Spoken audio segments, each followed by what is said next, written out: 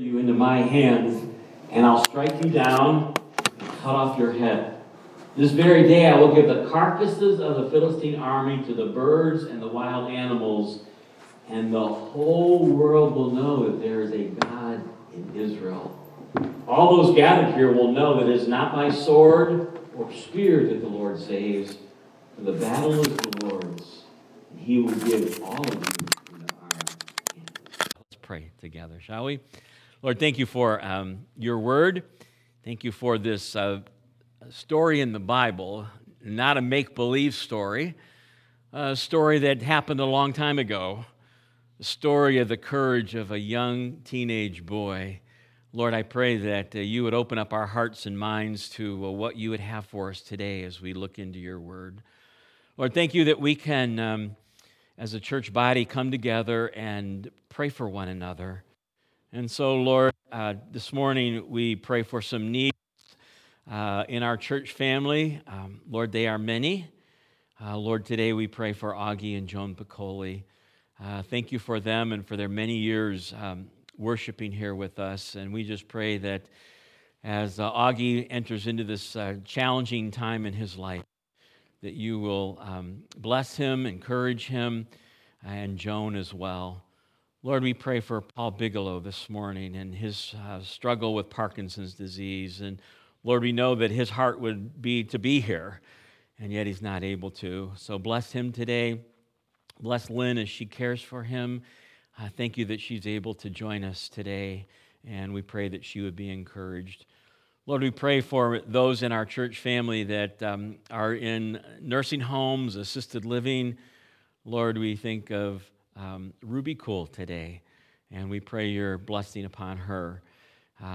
Lord, grieving the loss of Howard, and just pray your blessing upon her today, and many others that are connected with our church family. Lord, we pray for Catherine Walter's dad, George Black, as he recovers from hip replacement surgery. And Lord, we just pray your continued recovery and blessing on him.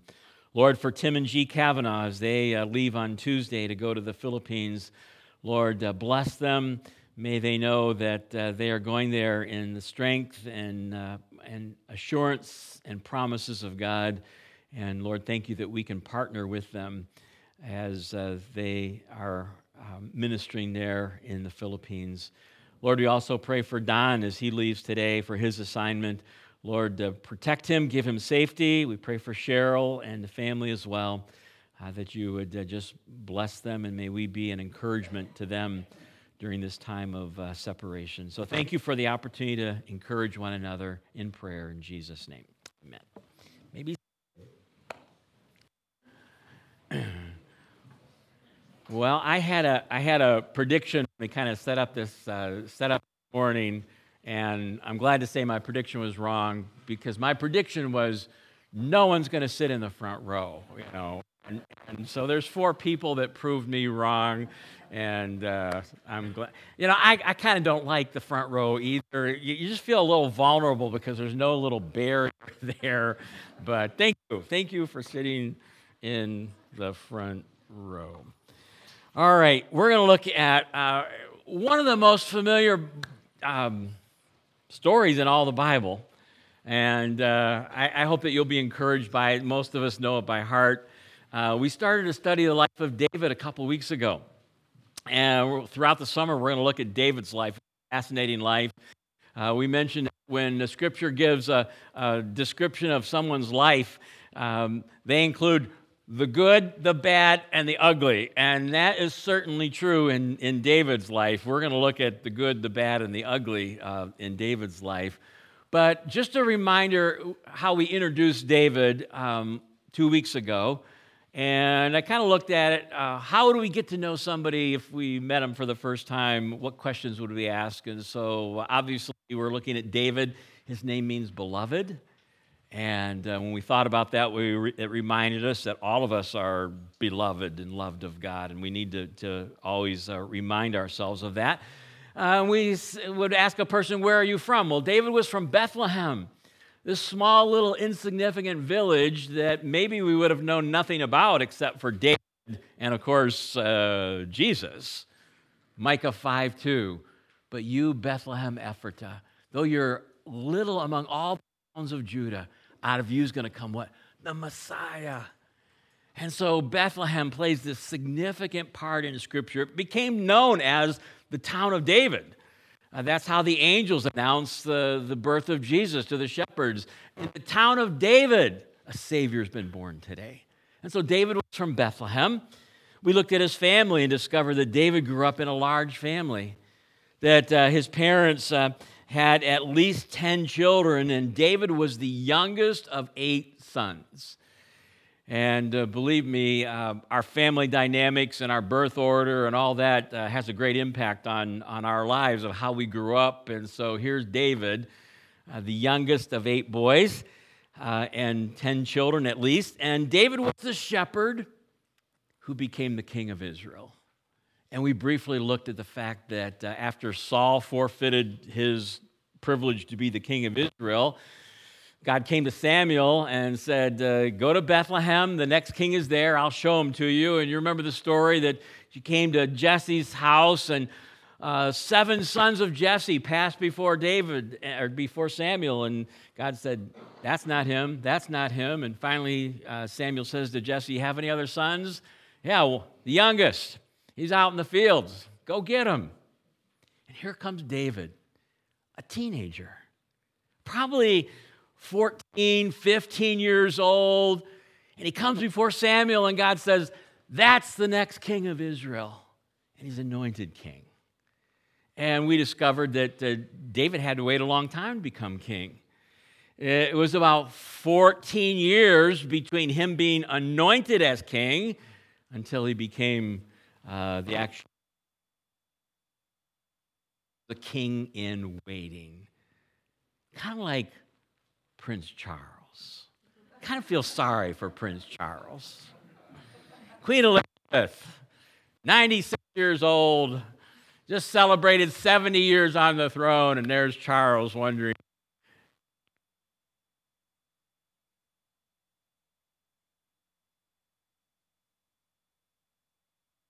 Years.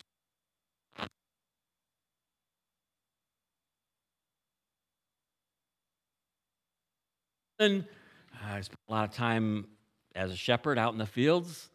David was a musician. We see that in 1 Samuel. He played the harp, and he became Saul's personal attendant, didn't he? When Saul had these mood swings and Saul would go to deep, dark moods, he began to call for David, and David would come and play the harp, and it would seem to help encourage King Saul. So he was an outdoorsman, a musician, a poet, an author. He wrote half of the Psalms, about 75 of the 150. David was a mighty warrior. We looked at a passage last week where, and we'll see it again, I think, today, where the women of Israel are singing a song, Saul has killed his thousands, but David has killed his 10,000s. And that little song there began to fuel Saul's jealousy, which became rage against David. We'll see that further down the road here. So here's that brings us to 1 Samuel 17, this very familiar story of David and Goliath, and familiar with it. So I don't know, do we have that YouTube video to show? Okay, here's the context. Read the first 3 words. Why do I even ever doubt that? I should never doubt that, but I'm just like to make sure. I should make sure ahead of time, right? Let me read the first 3 verses. Then we're going to take a trip to the Valley of Elah. It's about 5 minutes, 45 seconds long, and we'll where this battle took place. So let me read the first 3 verses here just to set some context. Now the Philistines gathered their forces for war and assembled at Socoh in Judah. They pitched camp at Ephes Dammim between Socoh and Azekah. Saul and the Israelites assembled and camped in the valley of Elah and drew up their battle line to meet the Philistines. The Philistines occupied one hill and the Israelites another, with a valley between them. So let's take a little quick trip to Israel. And this is Andy Cook with Christian TV Network, and we'll see the Valley of Elah.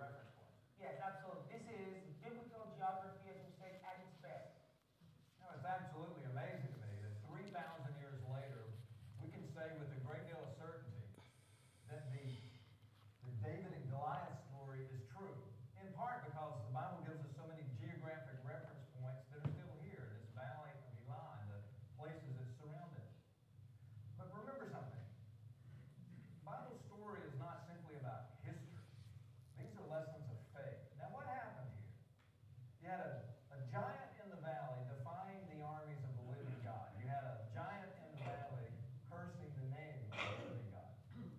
And a young man, maybe 13 years old, comes to visit his brothers. For 40 days this has been going on. He hears it and simply will not tolerate the abuse of the name of God. And so he takes Goliath's challenge very personally. Comes down into this valley, finds a handful of stones, gets a slingshot, he gathers up his faith and charges it with the giant. You remember what he said? He said to the giant, loud enough for all of the people on both sides of this valley to hear, "You come at me with sword, spear, and javelin. I come against you in the name of the Lord Almighty. I come against you in the name of the God of the armies of Israel, whom you have defied. This day he will give you to me, and I will strike you down and cut off your head, and give the bodies of the Philistines to the armies of the birds of the air and the beasts of the field. And the whole world will know there is a God in Israel." And with that he let the stone go. And yes, David had a lot of skill with a slingshot and a stone. But what really happened here was God rewarding somebody who was willing to take him at his word. I'll never leave you, I'll never forsake you. You protect the name of God. You protect the reputation of the living God. And the giant fell, and before anyone could react, David took the big man's own sword, cut off the giant's head, and as that day progressed, he became a rock star, the most famous person in all of Israel. And he leaves us a lesson in the valley, that if you have a challenge in life, you're not to be afraid of it. If you have a giant in your valley, you know what? You go down there and you face the giant.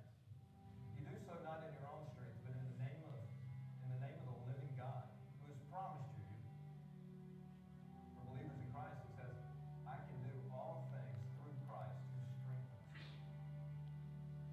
The valley of Elah. Well, David had his battle here. You'll have your battle somewhere else, perhaps. His God is your God.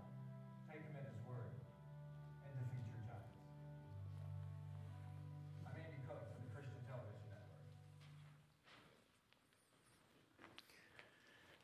All right, what do we want to watch here next? The cave, Gideon's. Oh, team time.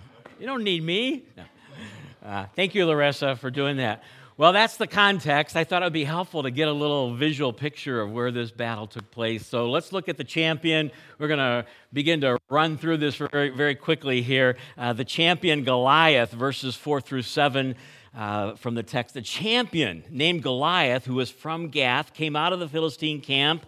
His height was 6 cubits and a span, 9 foot 6 inches. This is one giant of a man. And we know from the history of the Bible that, this is what scared the Israelites originally when they went to spy out the land, and they said, hey, there's giants there. There's the descendants of Anak, and they were afraid. So Goliath is one of those descendants, and he's called the champion of the Philistines. A little later on in the text, they call him their hero. I guess if you're 9 foot 6, you can easily be a hero, especially in battle time. It says he had a bronze helmet on his head and wore a coat of scale armor of bronze weighing 5,000 shekels. My footnote's about 125 pounds of armor. That's pretty weighty. On his legs, he wore bronze greaves, and a bronze javelin was slung on his back. His spear shaft was like a weaver's rod. Its iron point weighed 600 shekels. Some say that's about 15 pounds. His shield bearer went ahead of him. Now, I think in the insert in your bulletin, if you have one, you have a replica picture of Goliath's spear. And this is from our friends Sheldon and Vicki Rhodes. They were here to close our Awana year this past spring. We've known them for about 40 years. They're in kids ministry, but there's a long story to this. But they made an exact replica of Goliath's spear and you can read a little bit about the dimensions, but that picture gives you a pretty good view of how big Goliath's spear was. Now, I did investigate. They travel all around to churches in Michigan and the Midwest, this Goliath spear, and I investigated having them come so we could actually see that 12-foot spear. I'll just be real honest with you. He says, well, it takes two of us to come from our ministry and travel expenses and several cars, and it began to add up. I thought it was a little pricey, so we'll just look at the picture, okay? We'll save a lot of money that way. But yeah, that's Goliath's spear. And so here's the challenge then. And verses 8 through 11, Goliath stood up and shouted to the ranks of Israel, "Why do you come up and line up for battle? Am I not a Philistine, and are you not the servants of Saul? Choose a man and have him come down to me. If he's able to fight and kill me, we will become your subjects. But if I overcome and kill him, you will become our subjects and serve us." Then the Philistines said, "This day I defy the armies of Israel. Give me a man, let us fight each other." On hearing the Philistines' words, Saul and all the Israelites were dismayed and terrified. Verse 16 says, "For 40 days the Philistine came forward every morning and evening." Don't miss that. This challenge of Goliath took place for, what would that be, 7 weeks, morning and evening. Now, what we discover is that the number 40 is a significant number in the Bible. It represents testing. You know, think with me, Noah and the flood reigned, 40 days and 40 nights. And here we have the Israelites who wandered in the wilderness for how many years? 40 years. And here's Goliath, who gives a challenge for 40 days. And Jesus was in the wilderness to begin his ministry in Matthew chapter 4, and he was there for 40 days and 40 nights. So it's a number of testing. And so Goliath is giving this challenge, and every morning, every evening, for 40 days straight. And we read the reaction of Saul and the army, verse 11. Saul and all the Israelites were dismayed and terrified. If we go over to verse 24, when the Israelites saw the man, they all fled from him in great fear. That would probably be me, if you're honest. 9'6", all that armor, and they are scared as can be. And this is going on and on for 6 weeks, 7 weeks, and then finally, in God's providential timing, a young boy makes a visit. His name's David. And David, again, 15, 16 years old. This is a long chapter, so I'll just try to summarize the story. Jesse, his dad, had 3 sons in the Israelite army. And he's a little curious about how they're doing, how the battle's going, and so he sends some food with David to go visit his brothers, how they're doing on the battle. And so here's this young shepherd boy that shows up, and he shows up just in time to hear Goliath giving his challenge. Let me pick up a little bit of the text here. It says, David left his things that he brought with the keeper of supplies, ran to the battle lines, and asked his brothers how they were. As he was talking with them, here's God's timing, which is perfect. Goliath, the Philistine champion from Gath, stepped out from his lines and shouted his usual defiance, and David heard it. And so David, the Israelite army, has heard this 80 times. David hears it for the first time, and David begins to ask some questions. What in the world is going on here? And verse 26, David asked the men standing near him, "What will be done for the man who kills the Philistine and removes this disgrace from Israel? Who is this uncircumcised Philistine that he should defy the armies of the living God?" They repeated to him what they had told him. "This is what will be done for the man who will kill him. And so Saul had promised his daughters in marriage to the person that would kill Goliath. Saul had promised no taxation for a while, so there was a financial incentive, and yet nobody was taking up that challenge.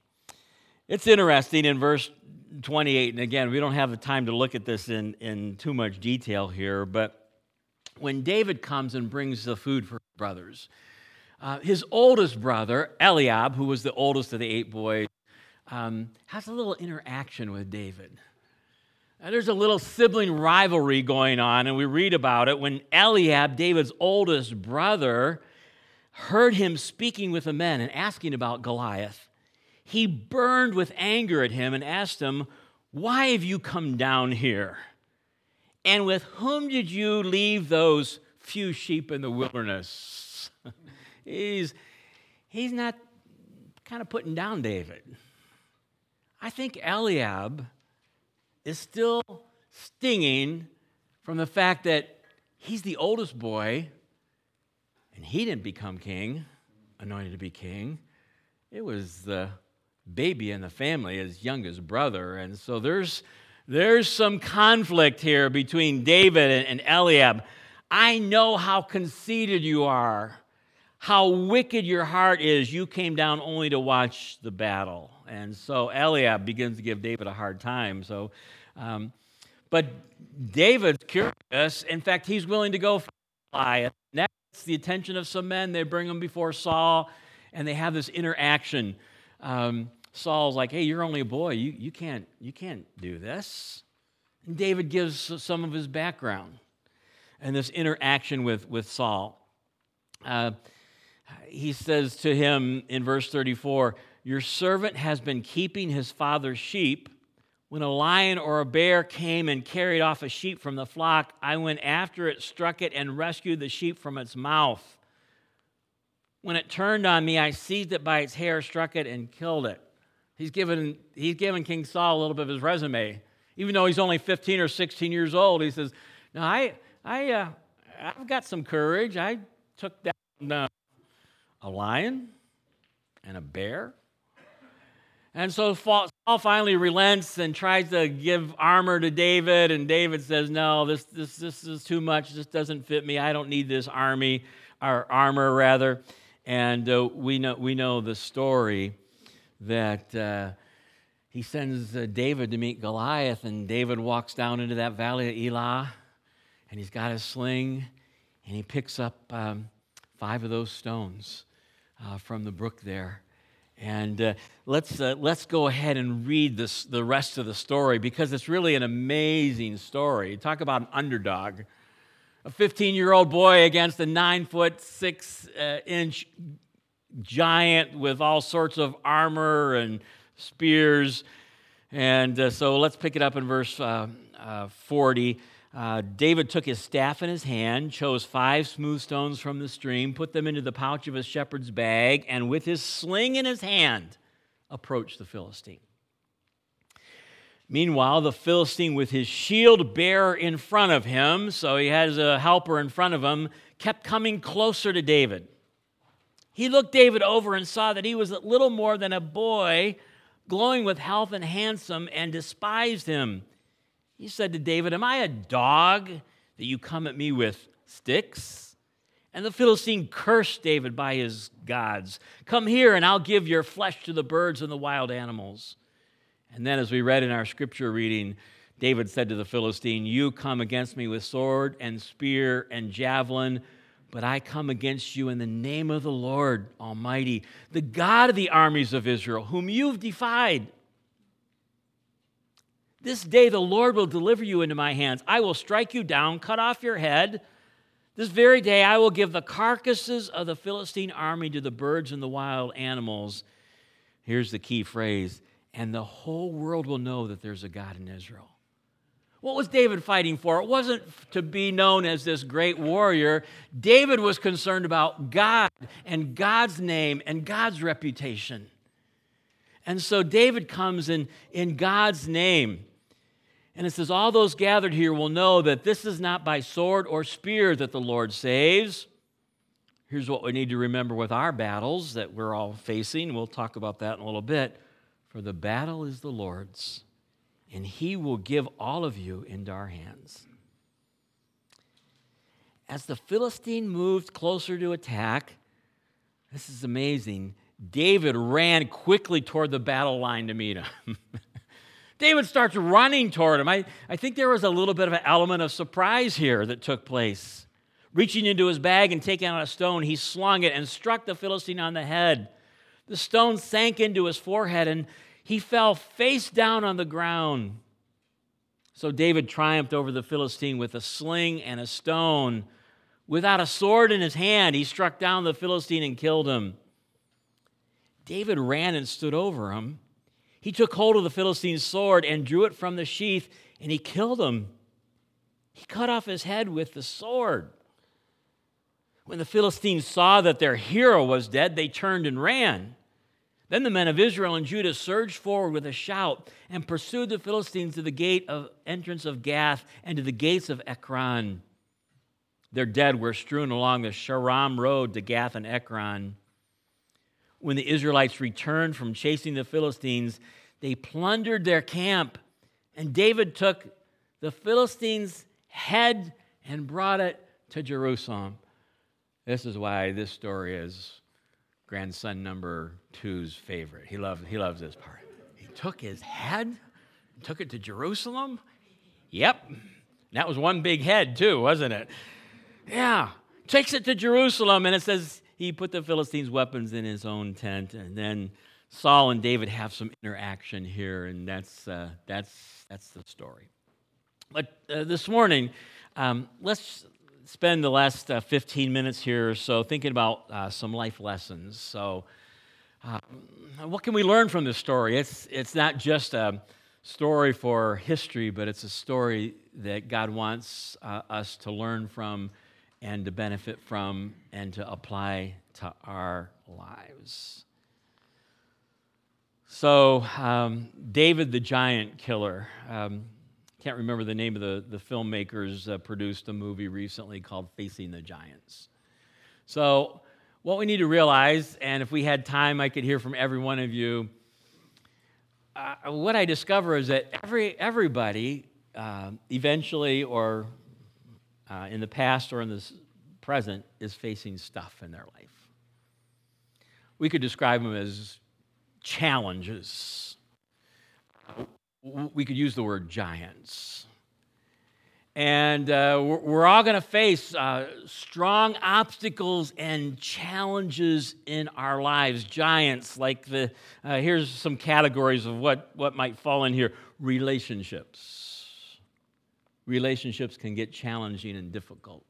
I don't need to tell you that. Your giant might be employment. Your giant might be finances. Stock market's down 15%.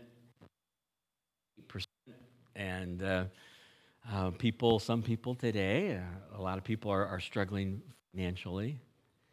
Your giant might be some sort of addiction, or your giant might be some fear. Your giant might be loneliness. Your giant might be a health challenge. You, or maybe for a family member. Sometimes those things come in waves, and we're kind of experiencing that in our extended family right now. I've mentioned my mom's in assisted living in Grand Rapids, very wonderful place called Rest Haven, and Mom's, I think, 83, but her health's been declining, and she misses my dad, who died a couple years ago, and so as we watched her health decline, she got to the point where she couldn't get up out of a chair on her own, and got to the point where her hands weren't working, and she couldn't button anything, and then her speech began to be affected, and she's telling me, like, I can't speak very long, I just get out of breath. And so been to lots of doctors, and about 3 weeks ago, after a doctor's appointment, they said it's one of two things.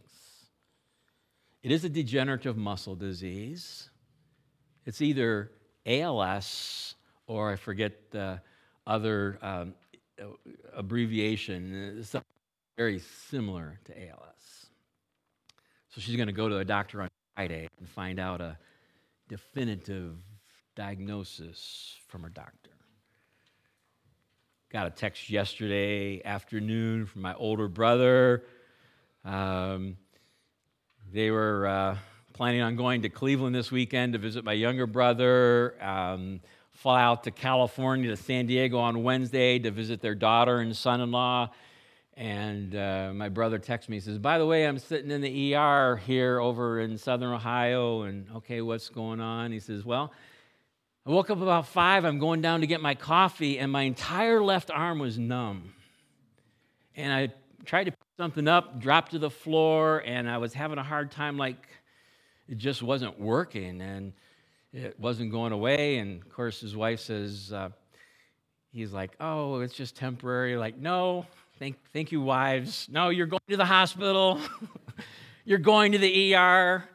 And so he says, I'm sitting here in the ER, and kind of texted back and forth, and they kept him last night and ran a bunch of tests. And TIA, some of you with medical knowledge know, it's like a little mini stroke, and he's going to have to be on some medication and things, and hopefully he's going to be released today. And I don't know if they're going to get to go to California or not. I'm sure he'll have that discussion with his doctor. I've mentioned our grandson number 3, Liam, 4 years old. I was born with ASD, this little a hole in between the upper chamber of his heart, and they discovered it when he was 1.5 years.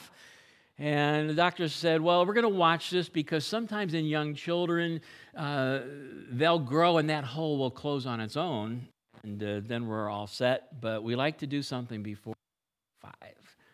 And so they've been checking him every year, and his particular hole, which is kind of a medium-sized hole, has not closed at all. And they originally thought that there was a very good chance, about a 90% chance, that they could take care of this with a catheter going up through the groin and plugging that hole. When they met with the doctor that was going to do that procedure about a week or 10 days ago, the doctor, in looking at everything, was not nearly as confident that it could be done with a catheter. Other option, the good news is it can be fixed. It's just a matter, can we do this a relatively non-invasive way where you're in the hospital for one night and home, or open heart surgery? And of course, Grandpa was pulling for the first. And I've kind of had a little personal struggle with this, and now I feel like praying like Jesus in the garden, like, here, this is what I want. I want that to be fixed with a catheter. Nevertheless, not my will, but God, this is yours. So all of you could talk about some giants in your life. That's just a few of one little area of our life in our extended family. So what can we learn from facing life's challenges? And so I want to give you 4 things here, and then we'll conclude. Here's number 1. God experiences to prepare future challenges. I hope you've realized that. God uses our past experiences, why? To prepare us for something big in the future. So here's David, and David's this shepherd boy, and you might think, well, why would God allow a lion and a bear to kind of have an encounter with David? And here's David, and when you read the story as he retells it to Saul, he's protecting the sheep, isn't he? I mean, it says, a lion or bear came and carried off a sheep from the flock. I went after it, struck it, and rescued the sheep from its mouth. You talk about courage. If I see a lion taking a sheep off, I'm saying, goodbye. Not David. David goes after it, and he kills a lion and a bear with his bare hands. That young man has some courage. What's God doing? He's preparing David for something greater. You think a lion and a bear is a challenge. I got a giant for you to face. And the same is true in our lives, that whatever we're experiencing, and we sometimes, it's not wrong to ask the question why. We just don't always know the answer to why. But part of the why is that God wants to use everything in our life to prepare us for greater challenges. The whole book of 1 Peter is written to suffering Christians. The theme is pain with a purpose. James 1 talks about trials. Rejoice, count it all joy when trials come. Why would we do that, James? Because I want to tell you what trials do. They create character in your life. They create perseverance. And so you're going to grow and be stronger through this trial. And so God uses our past experiences to prepare us, even the painful ones, for future challenges. Number 2 is we must face life challenges choosing faith, not fear. We must face life's challenges choosing faith, not fear. Paul writes to Timothy in 2 Timothy chapter 1, verse 7, and I can't seem to find it, so I'll just quote it. It says, God hasn't given us a spirit of fear, timidity, but of love, power, and a sound mind. I'll be the first to admit that when challenges come, and sometimes you get phone calls and just this whole encounter with our grandson Liam, I can easily be gripped. My first response is fear. Oh no, what's going to happen? What could happen? And I have to process things, and it's easy for me to preach, tell everyone, just trust God until you're facing with something. And then you realize that's not easy to do. And yet it's a choice. We either choose fear or we choose faith. And again, we mentioned, what's David fighting for here? He says, I don't come to you in the name of the armies of Saul. I don't come to you in the name of the armies of Israel. I'm protecting the armies of the living God. And David chose faith. Ultimately, this is a spiritual battle, isn't it? And that's what it was for David. And notice David's faith and confidence in the prelude of before he kills Goliath. He's telling Saul, the Lord who rescued me from the paw of the lion and the paw of the bear will rescue me from the hand of the Philistine. There's some confidence for you. David tells the king, no, God's going to rescue me. The same one who helped me kill that lion and bear is going to help me kill Goliath. He says the same thing in later on in his conversation with Saul. David said to the Philistine, verse 46, this day the Lord will what? Deliver you into my hands. He's confident. He's choosing faith. And he says, and the whole world will know that there is a God in Israel. He wants to protect and uplift the name of God. It's been very easy for David to kind of listen to his older brother. He's only basically saying, hey, you little punk, what are you doing here? Why don't you go back and watch those sheep in the field? Get out of here. I'm glad David didn't listen to his brother. And really it comes down to this, and when we face life challenges, and lots of people are well-intentioned and give advice, but here's the bottom line. Are we going to listen to people or listen to God? And you can get a lot of bad advice sometimes from friends and family. And then we have a choice to make, just like David did. Am I going to turn around and tuck my tail between my legs and go home and tell Dad, well, I accomplished the mission, I brought the food, or am I going to listen to God? And I'm glad David chose faith, taking God at his word and acting on it. There's always doubters, there's always distractors. And because David listened to God in this great story that we're all familiar with, Hebrews chapter 11, David gets a passing mention in the hall of faith. all these great men of faith and individuals of faith, and the author of Hebrews writes, "And what more shall I say? I do not have time to talk about Gideon, Barak, Samson, and Jephthah, and David."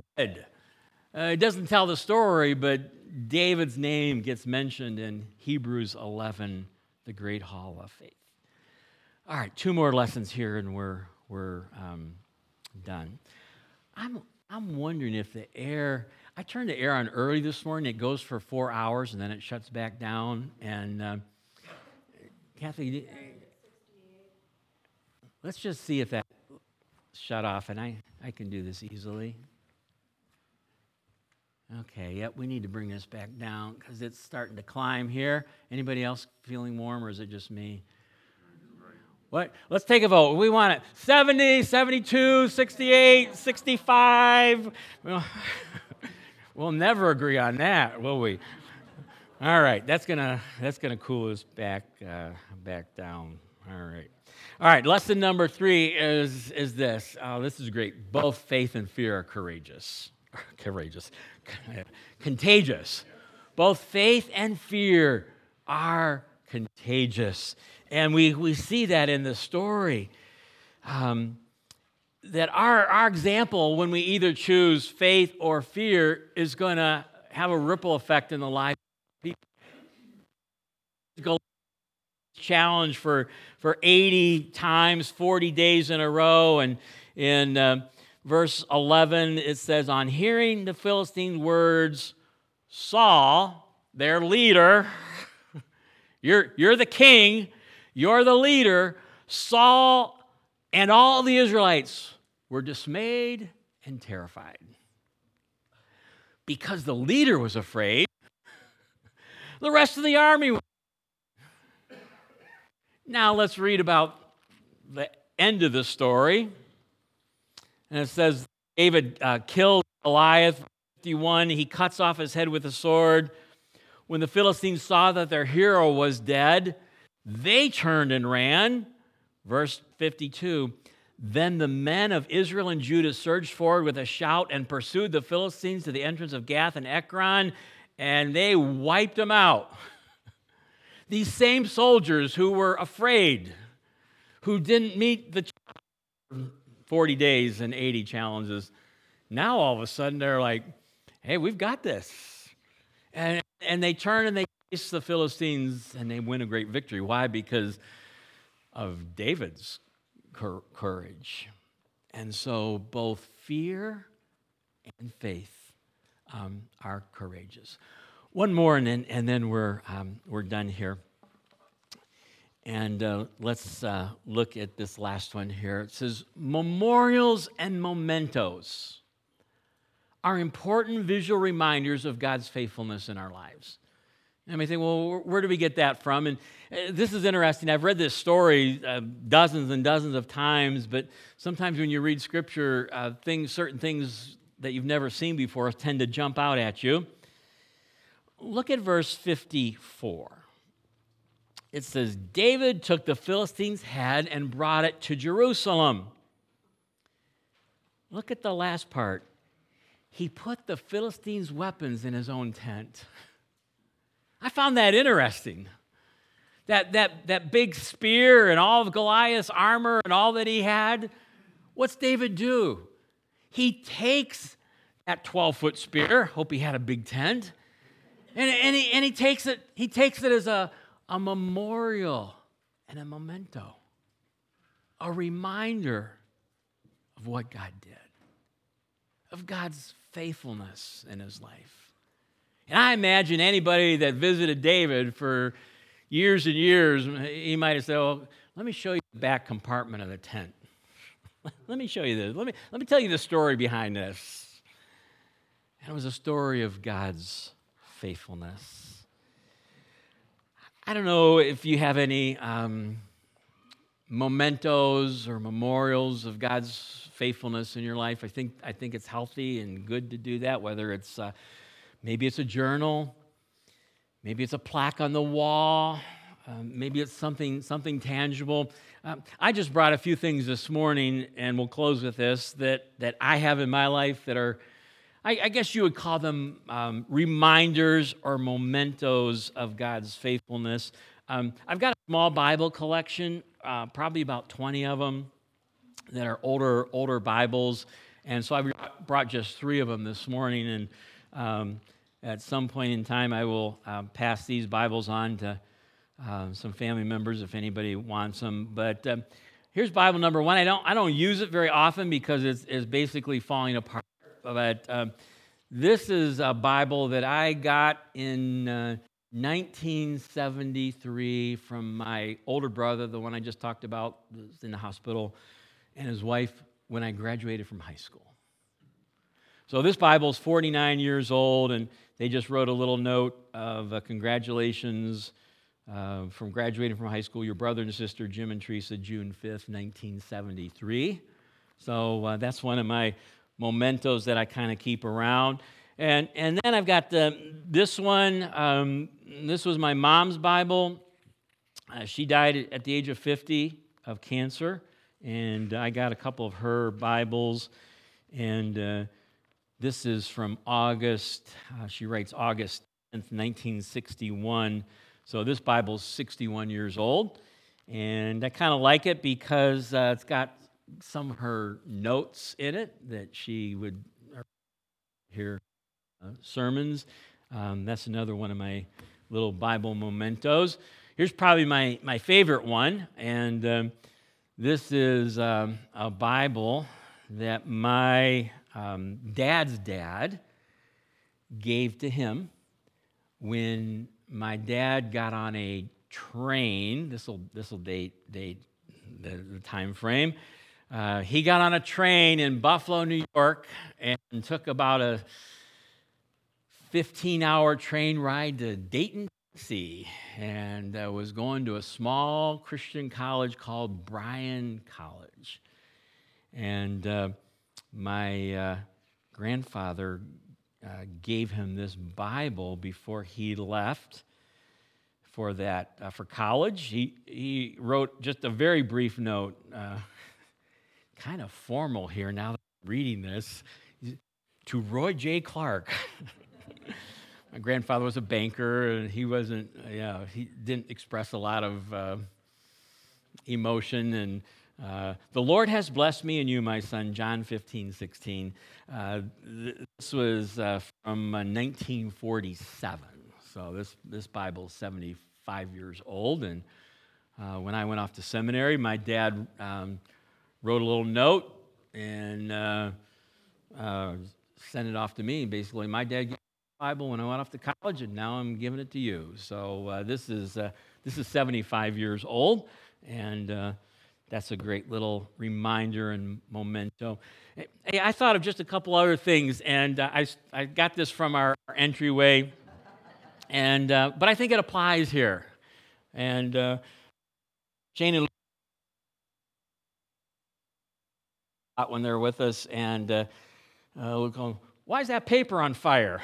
What's he burning? And so this is a picture from when we burned our mortgage in the building that we're setting in today.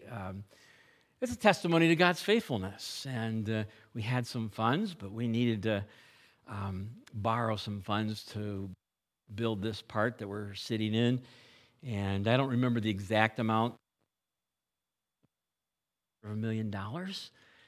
And this is a reminder of God's faithfulness through you, that we were able to pay that mortgage off, if I remember, a lot sooner than we intended. Last one I just took from my office, and this is on the wall of my office, and this is something actually we did here years and years ago, but it's called Covenant Marriage, and we had a little marriage seminar and encouraged couples to make a commitment to marriage and God's design and plan for marriage. And there's a paragraph there and a place to sign it. My name, Diane's name, our wedding date, August 20th. Oh, that's when it was. August 20th, 1977. And And then the covenant date, just kind of a reaffirmation. And so I see that, and that's a visual reminder of God's faithfulness. Well, it's not as exciting as a big spear and all that kind of stuff, but things like this can help us and remind us of God's faithfulness in our lives. Well, we went over time today, so let's pray, and then we'll sing our closing hymn. Lord, thank you for this story of David and Goliath. Lord, sometimes it becomes so familiar with it that we lose the impact and the truth. And Lord, really everybody here that is facing some sort of challenge in their life. Lord, I pray that we would take these principles that we learned today and that we will choose to trust you and not, but to choose. And thank you for the. And Lord, we just pray that as we look back in our lives, that we can look back and be reminded of your faithfulness, which gives us great confidence for today and for the challenges ahead. So bless each one, encourage each one, help us to encourage one another, and we'll thank you in Jesus' name. Amen. Faith is the victory.